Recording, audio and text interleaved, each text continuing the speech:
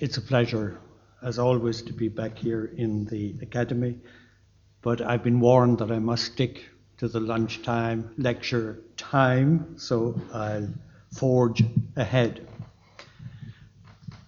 Despite being the second smallest of Leitrim's parishes, in several respects, Fenagh has more claim to our attention than any other. No other parish in the county is divided between three baronies: Carrigallen, Mohill, and chiefly the barony of Leitrim. Modern baronies reflect, as a rule, early Irish tuatha, or petty kingdoms, and Fenagh's position on or near the boundaries of three such kingdoms would have contributed to its importance. No other place in the county is mentioned as often as Fenagh in the Irish annals. Consequently, the Onomasticon Goidelicum, the Academy's Dictionary of Irish Place Names, has more references to Fenagh than to anywhere else in the county. Fenagh is also given much space by Samuel Lewis in his Topographical Dictionary of Ireland, published in 1831. Lewis lavishes praise on the abbey founded by Caillín, which, following Mervyn Archstall, he claimed to have become celebrated as a school of divinity resorted to by students from all over Europe. An extravagant claim, according to Bishop James McNamee, historian of the Diocese of Ardagh, for which he could find no support, nor could I. Lewis also refers to what he calls the Annals of Fenagh, possibly a reference to the book, which was then still kept locally. And if it had no other claim to fame, the fact that it produced an early manuscript book that still survives, which was copied from an older book that no longer survives, would be enough to set Fenagh apart from other Leitrim parishes. The Book of Fenagh, kept here in the Royal Irish Academy since its purchase, not in 1901 for £1 from a certain Mrs. Eager, as is claimed by the Academy's Catalogue of Irish Manuscripts, but in 1888 for £10 from the Diocese of Ardagh, following negotiations mediated by the Reverend Dennis Murphy, a noted Jesuit scholar from Cork, as is explained by Bernadette Cunningham in Making the Book of Fenagh. A lecture by Murphy in 1886 on an ancient manuscript life of St. Caillín states that the book had then been loaned to him by the Bishop of Ardagh and had been subsequently purchased by the Academy. Following its purchase, it was in non-local hands for the first time in its then almost 400-year history. Its first owner, the man who commissioned the book, was Taig O'Roddy, Corb or successor of Caillín at Fenagh, a man full of wisdom and knowledge and learning. So wrote the scribe, who after all was in the pay of Taig O'Roddy. A namesake of Taig's, who lived at a place earlier called Crossfield, now Aroddy, in the parish of Fenagh, in the period about 1700, added numerous comments in the margins of the book, a practice that wouldn't be tolerated today, which he obviously then owned and often consulted. And last of the O'Roddys to own it by hereditary right was a parish priest of Kilronan in County Roscommon, a Father Brian or Bernard Roddihan or Roddy, who was described by the modern editors of the book, Hennessy and Kelly, as a man of sadly intemperate habits. He made a practice of sending out the book to parishioners for swearing upon, allegedly against payment designed to fund his intemperance.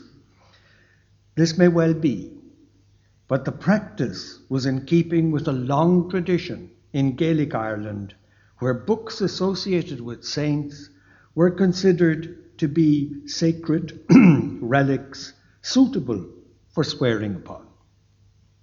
After Rodihan's death, sometime after 1836, when an Ordnance Survey letter, kept here in the Academy, described him as an old priest, the book passed to his successor, a Father James Fitzgerald, who used to keep it in a drawer along with his clothes. Fitzgerald was later transferred to Gortlettere parish, where he earned undying fame through the standoff between him and the notorious, later to be assassinated, Lord Leitrim, who sought rent for the use of Gortlettere Church and was refused. On Fitzgerald's death in 1861, the book passed into the custody of his successor, Richard Slevin, who died at the young age of 50 in 1874, and by 1875, when the book was published, it was already in the possession of Bishop George Conroy, perhaps the most prominent of all 19th century bishops of Ardagh. Bishop Conroy died in Canada in 1877 at the early age of 46, while apostolic delegate to that country. But among his many publications was an account of a visit he made to Aaron Moore of St. Enda, as he called it, whose contents show that he had a very lively interest in places sanctified by the saints. Although aware of the whereabouts of the original book, the editors of the 1875 edition worked from a transcript made in 1828 by John O'Donovan, then a mere 22 years of age. The transcript is also now here in the Academy Library and on display in one of the display cases over here.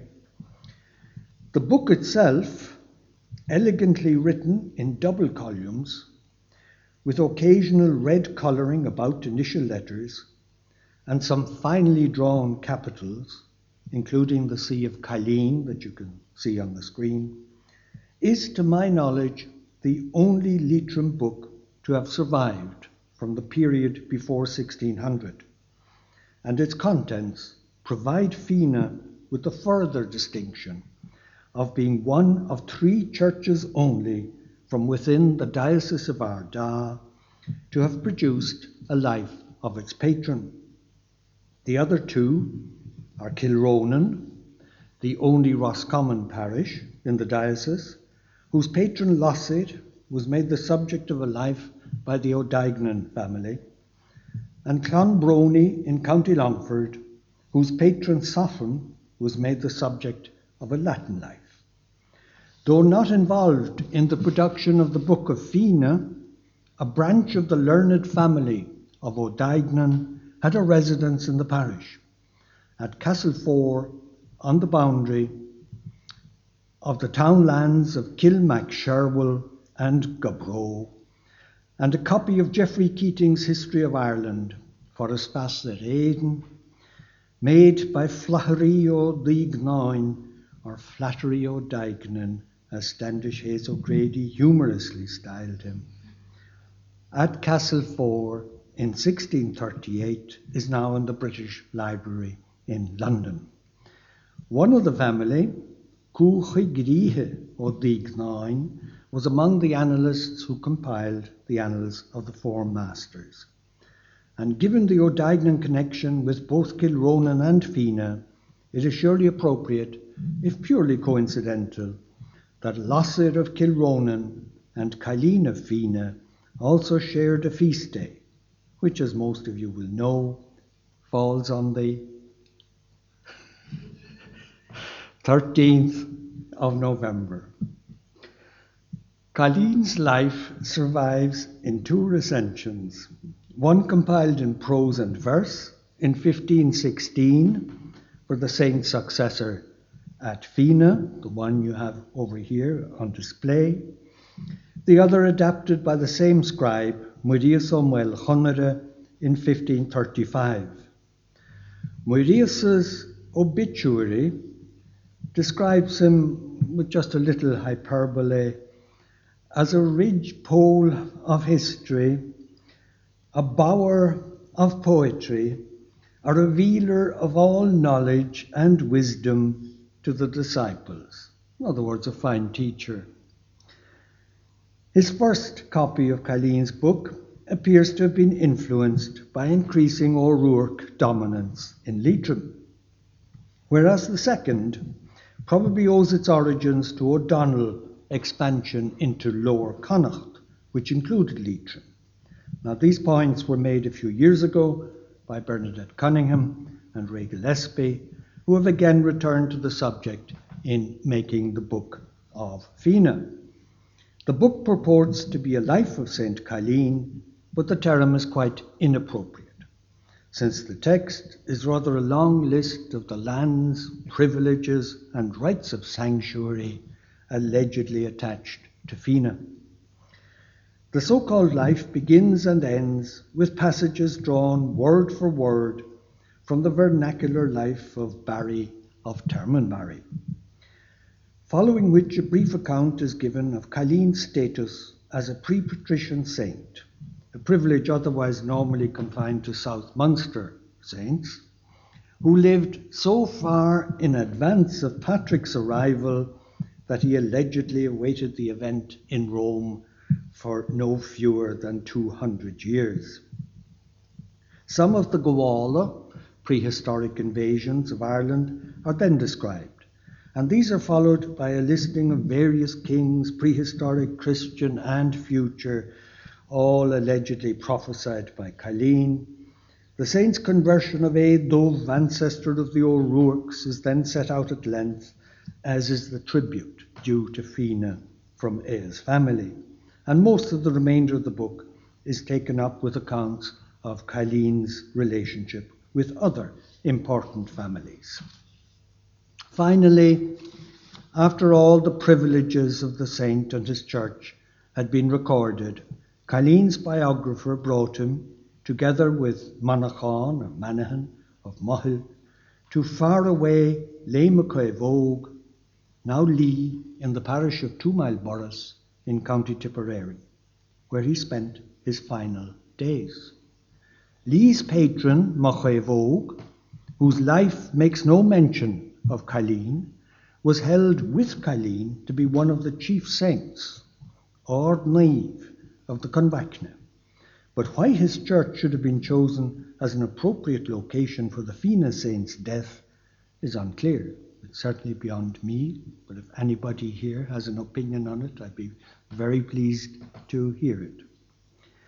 Present, we are told, at the saint's death was Monaghan or Manahan of Mohill, who was appointed by Caillín to be his immediate successor, to be followed in turn by Cruthefreach of Cloon, another Convachna saint, and quite opportunistically a certain Reachtas, son of Rodachan, who was no saint, but a remote ancestor of the O'Roddies at Fenagh, whose tenure of the succession to Caillín, in fact, goes back no further than the 14th century.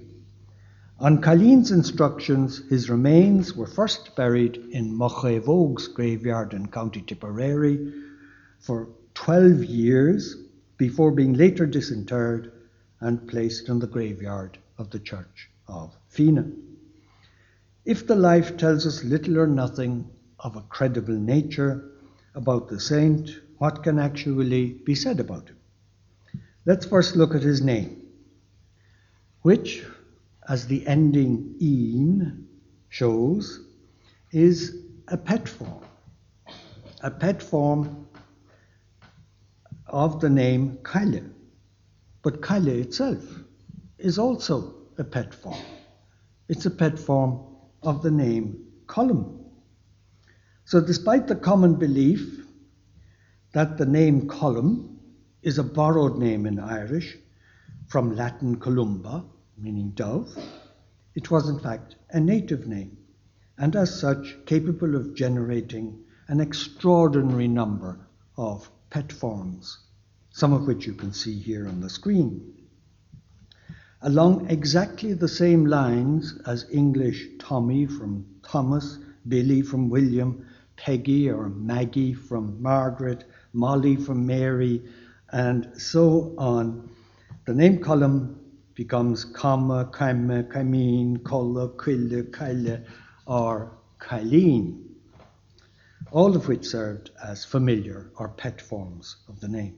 So the first thing to be said about Caillín of Fenagh is that his real name, as it were, is Colum. As in numerous other cases of saints' names that derive from the name Colum, the cult of Columcille of Iona, which spread to almost every corner of Ireland, probably underlies local devotion to Caillín at Fenagh.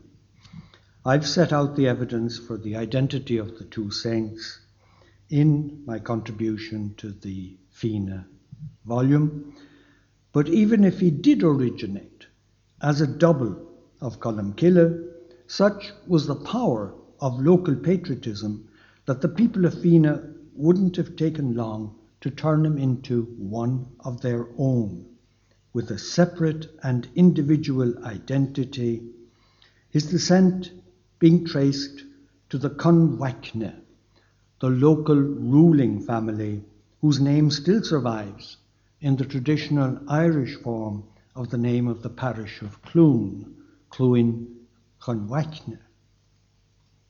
In its earliest surviving form, as found in the 12th century Book of Leinster, Caillín's pedigree reads, as you can see it on the screen, but the Book of Fenagh, which you can also see, provides a much longer version of the pedigree. But in both versions, the name given to the saint's grandfather is Duan, Duan, son of Fenagh, and it was he who gave name to Cnail Duan, a branch of the Conwachne that held lands in the East Galway baronies of Dunmore and Ballymoe. We can assume, therefore, that the saint's place of birth was thought by those who composed or compiled his pedigree to have lain within this area. And this is backed up by another text, the late vernacular life compiled for St. Benain, a disciple of St. Patrick. The text contains an account of the foundation of Benain's church at Kilbennan, not far from Tuam in County Galway, and within the barony of Dunmore, and as such formerly part of the lands of the Cnail Duan. We are told in the text that Caillín's father neither gave Benain the land he needed on which to build his church. In other words, the family is thought to have held lands in or around the church of Kilbennan. The text reads, as you can see it on the screen, and what is important about it is that it adds flesh to the bones of the pedigree created for Caillín. The saint is provided with a putative place of birth in or about the parish of Kilbennan, and 4 brothers of his are named, 2 only of whom, Louis and Nisha, are otherwise attested. Informative as it may be, the passage on the life compiled for Benain cannot be considered in isolation.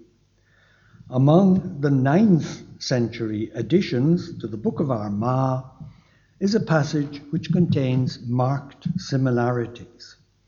This describes how Benain, who is here said to have been a son of Caillín's niece, was given land by his mother's kin on which to build a church whose foundation Patrick marked out with his staff.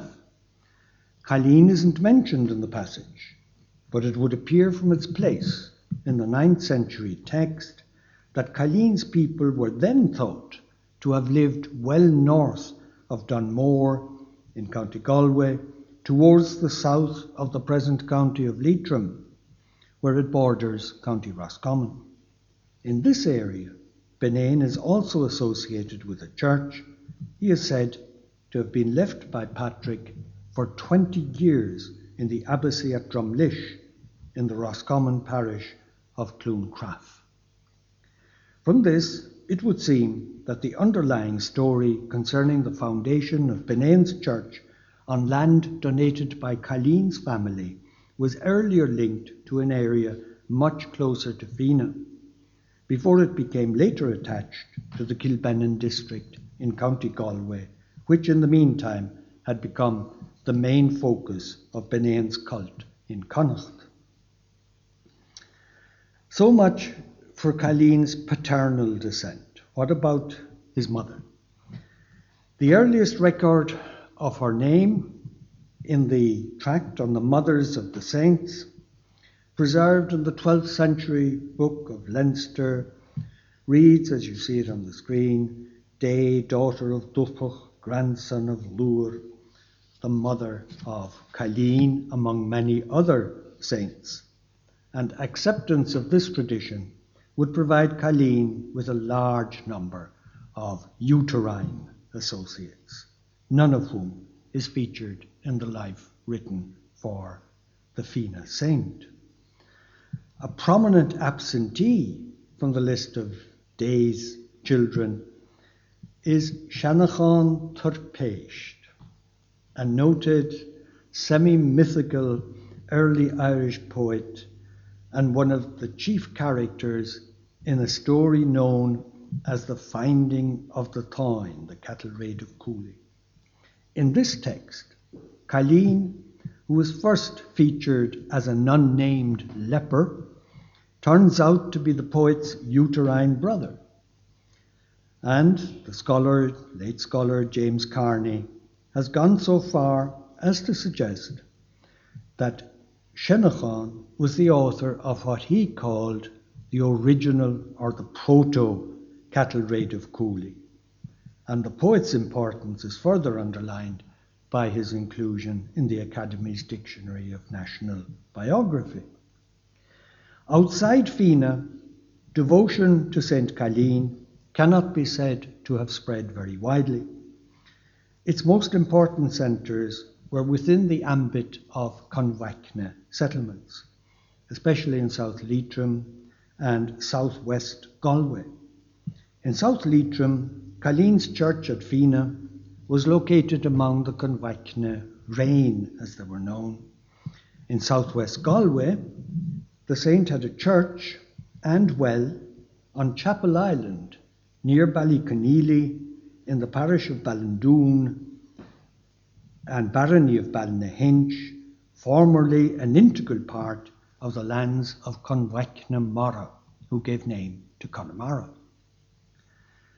Another well dedicated to the saint was located on Sline Head, in the townland of Ciarán Mór, in the same parish, and it is here that a large assembly of people gathered annually, as some people may still do, on Caillín's Patron Day of the 13th of November. Curiously, local people in West Galway came to believe that the saint was a son of the King of Leinster.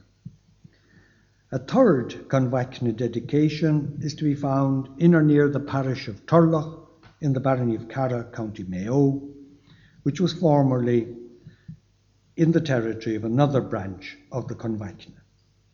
Elsewhere in Ireland, there is a small number of possible dedications to the saint, including two wells, one named for the saint at Rocinver in North Leitrim, the other a doubtful well called Tubber Caillín in the townland of Rush, parish of Lusk, County Dublin, a little northeast of Swords, which would bring the saint once more into association perhaps with Columcille, patron of souls. And in Scotland, one church is named for the saint under the guise of Callan, or Cullan, at Rogart in Sutherland. The November date of Caillín's feast meant that he found no place in any of the great compendia of Saints' Acts.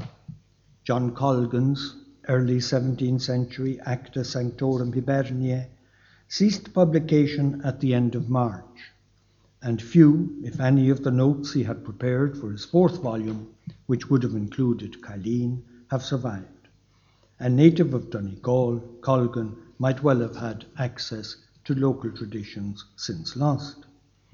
John O'Hanlon's late 19th century Lives of the Irish Saints continued until the middle of October, and the Bollandist Acta Sanctorum, having reached the 10th of November, failed to go any further, 3 days short of Caillín. Had the Acta Sanctorum continued beyond that date, Caillín's dossier would have been subjected to the critical eye of the eminent Bollandist and expert on Irish hagiography, Paul Grosjean. Apart from my own entry then on Caillín in a dictionary of Irish saints, only Bishop James McNamee, Ardagh's bishop and diocesan historian, has given Caillín the attention that is his due. However, if Caillín's entire dossier hasn't received that attention, the book containing his life has been made the subject of some important studies, first by Paul Welsh in 1941, more recently by Bernadette Cunningham and Raymond Gillespie in 2008 and 9, and more recently still by both these scholars and several others in making the Book of Fenagh. Finally, if we are to believe Paul O'Brien, and perhaps we should be very slow to do so, the old Book of Caillín, from which Midius O'Muel Chonere worked, may neither be the oldest nor the only book produced at Fenagh. In his Irish grammar, which you see here, published in 1809, the Maynooth Professor of Irish cited a grammar book entitled Réim Chnuasach Caillín, allegedly transcribed by a scribe named Ruairi ó Roddaí in 1416. Various extracts from the grammar are attributed to Caillín. Now, O'Brien's use of 1416 as a date for the work possibly reflects the 1516 date of the Book of Fenagh. Also, the term Réim Chnuasach, literally the collection of inflected forms, and other technical terms attributed to Caillín are nowhere else attested. So grand as it may sound, the Réim Chnuasach Caillín is quite likely to have been little more than a figment of O'Brien's fertile imagination. But why he should have thought it up at all, I know not. So on that note, I'll finish.